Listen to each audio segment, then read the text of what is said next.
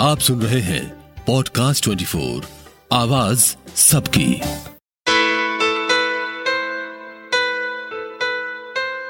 Good morning, sir. My question to you today is, how has technology evolved in filmmaking from the 1950s till now, especially in cinematography? What has your experience been like?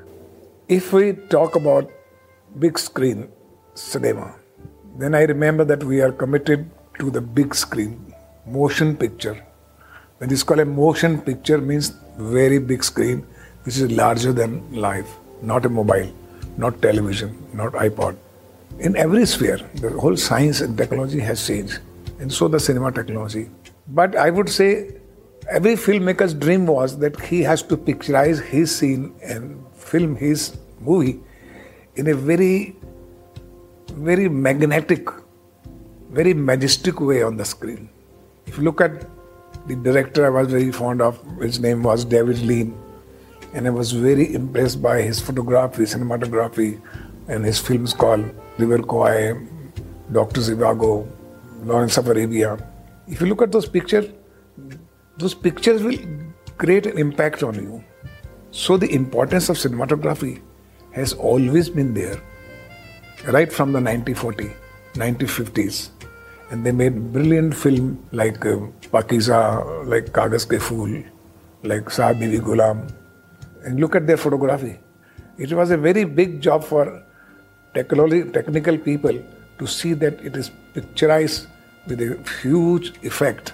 They were very keen to see the lighting pattern that time. If you look at the lighting pattern in those films, you will wonder how much lighting and camera composition has spoken on the screen, along with the actors, along with the story, along with the director. Before 1950, they used to use Mitchell camera. Later on, they started Panavision also. And after that, 60s, 70s, they brought Ariflex. And Ariflex was a very lighter camera. लेकिन उसमें noise बहुत होता था उसके अंदर, लेकिन it was easy to handle. Sholay जैसी फिल्में भी उसमें बनाई गई. I also used reflex in my movie called Karz. और मैं आपको एक बात यहाँ बताना चाहता हूँ कर्ज में, क्योंकि मेरी फर्स्ट प्रोडक्शन थी, कि उस वक्त हमारे पास स्पेशल इफेक्ट्स नहीं होते थे. हमारे पास सिर्फ एक कैमरा होता था और एक कैमरे से ही शूटिंग चलती थी. अगर कर्ज फिल्म में मैंने इमेजिन किया है कि ऋषि कपूर 6 टीनम को देखते हैं, तो हम कभी भी पोस्ट में नहीं जा सकते थे.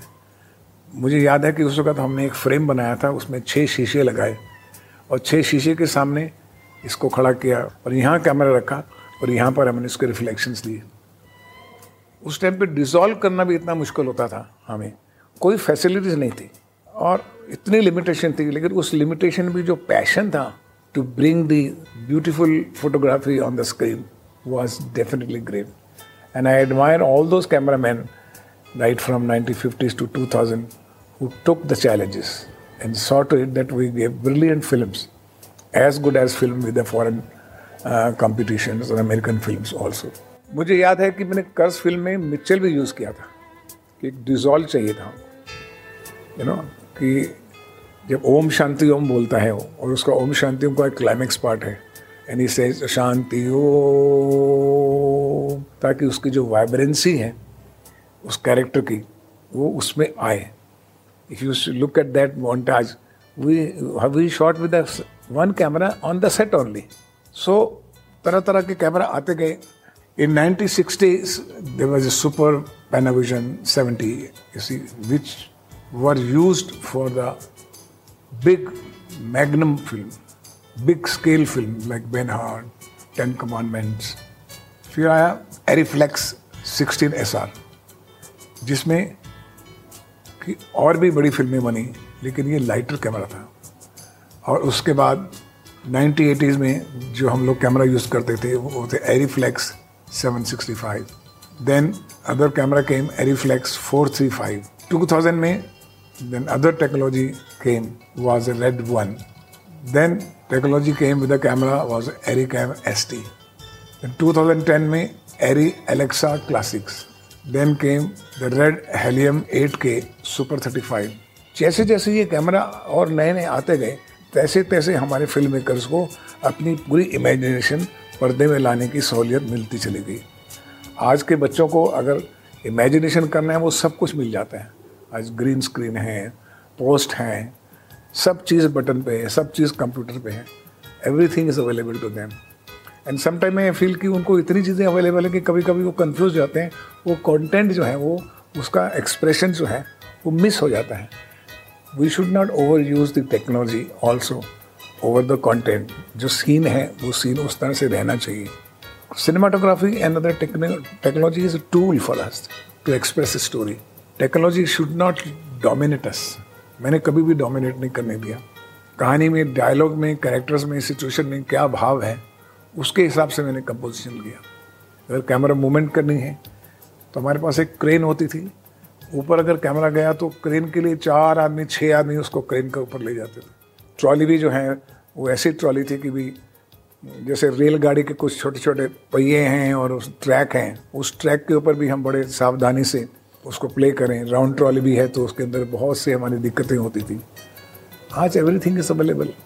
आज आपके पास स्टडी कैम है, आज आपके पास गोप्रो है, आज आपके पास गिम्बल है, ड्रोन्स हैं, आपके पास VR तक पहुंच गए हम लोग, 3D तक पहुंच गए हैं, प्री-विज तक आ गए हैं। लेकिन मेरा यही कहना है कि आप प्लीज़ उन चीज़ों को इस्तेमाल बड़ा क्रिएटिवली यूज़ कीजिए। और उसको creative use of technology is the duty and responsibility of every young filmmaker. Best of the films have been made with the sense of cinematography, with the best of the cameras, best of cameramen. A film like Dangal, film like Lagan, film like Gully Boy. तो जितनी भी ये फिल्में हैं, अगर आप इनकी photography देखो तो आज उनके पास फैसिलिटीज़ बहुत है। आज हम इजीली कैमरा घुमा सकते हैं। आज जो लेटेस्ट टेक्नोलॉजी है उसका नाम है बोल्ड सिनेबॉट, यानी कि जैसे आप हाथ घुमा सकते हैं वैसे कैमरा भी घुमा सकते हैं। जैसे ये डांस कर रहा है तो ये कैमरा जा रहा है। तो ये कभी नहीं हमने सोचा था कि ऐसा भी हो सकता है। हमें फाइट के लिए हैंड हैंडल कैमरा होना पड़ता था, कभी इधर गया पर इतना भारी होता था कि मुश्किल पड़ जाती थी। आज लेटेस्ट फिल्में देख लीजिए, RR बनी फिल्में हैं या KGF बनी हैं फिल्में। You can see the technology wonderful. And the final which is going to come for Hindi cinema is a Brahmastra. You see today Brahmastra. It is the final, today's technology has been used so brilliantly that you will be proud of it, proud of our Hindi filmmakers too. अगर आप मेरे personal experience की बात करें, मेरी फिल्मों की बात करें, तो मैंने सिनेमाटोग्राफी जो सीखी और उसकी इम्पोर्टेंस समझी, और मेरी पहली फिल्म थी कालीचरण, जिसमें मेरे कैमरामैन थे के महाजन। उन्होंने art cinema and commercial cinema दोनों किया हुआ था। And I tell you, he was a great cameraman and he taught me so much in Kalicharan कि finally I could see understand what the composition means and what is the lighting part of it. And then another friend, Mr. Kamalakar Rao from FTI only, he joined me in a film called Karz. And Kamalakar was a great technician by himself. So he would experiment everything, camera technique, dissolve करना, special effect लाना, वो सब कैमरे में ही करते थे और उन्हें मुझे बहुत हेल्प किया. All credit goes to Kamalakar for a film called Karz, photography part of it. And then he also shot with me the Hero and Vidata and Karma. And from Ramlakhan, another genius cameraman joined me was Ashok Mehta. Ashok Mehta was a legendary cameraman in the industry. He brought a different definition of lighting, patterns. He could see every shot with a different vision altogether. कभी कभी तो अशोक मेहता मेरे जब compose करता था तो मुझे भी वो हैरान कर देते थे. उस वक्त हमारे पास कुछ फैसिलिटी से मॉनिटर नहीं होता था.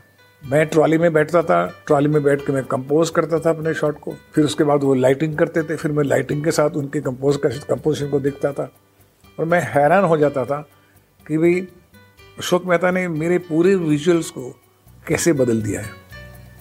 His contribution in Ramlakhan, Saudagar and खलनायक just were great.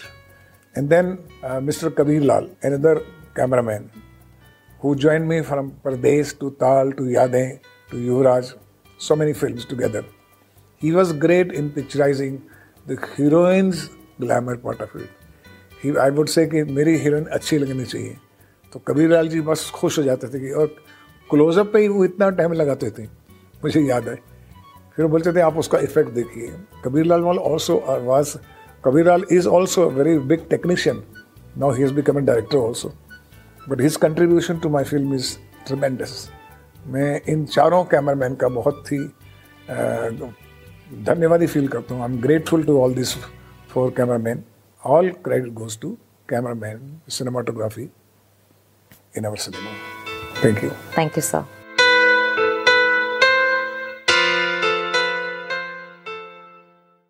सुनते रहिए पॉडकास्ट 24 को, आवाज सबकी.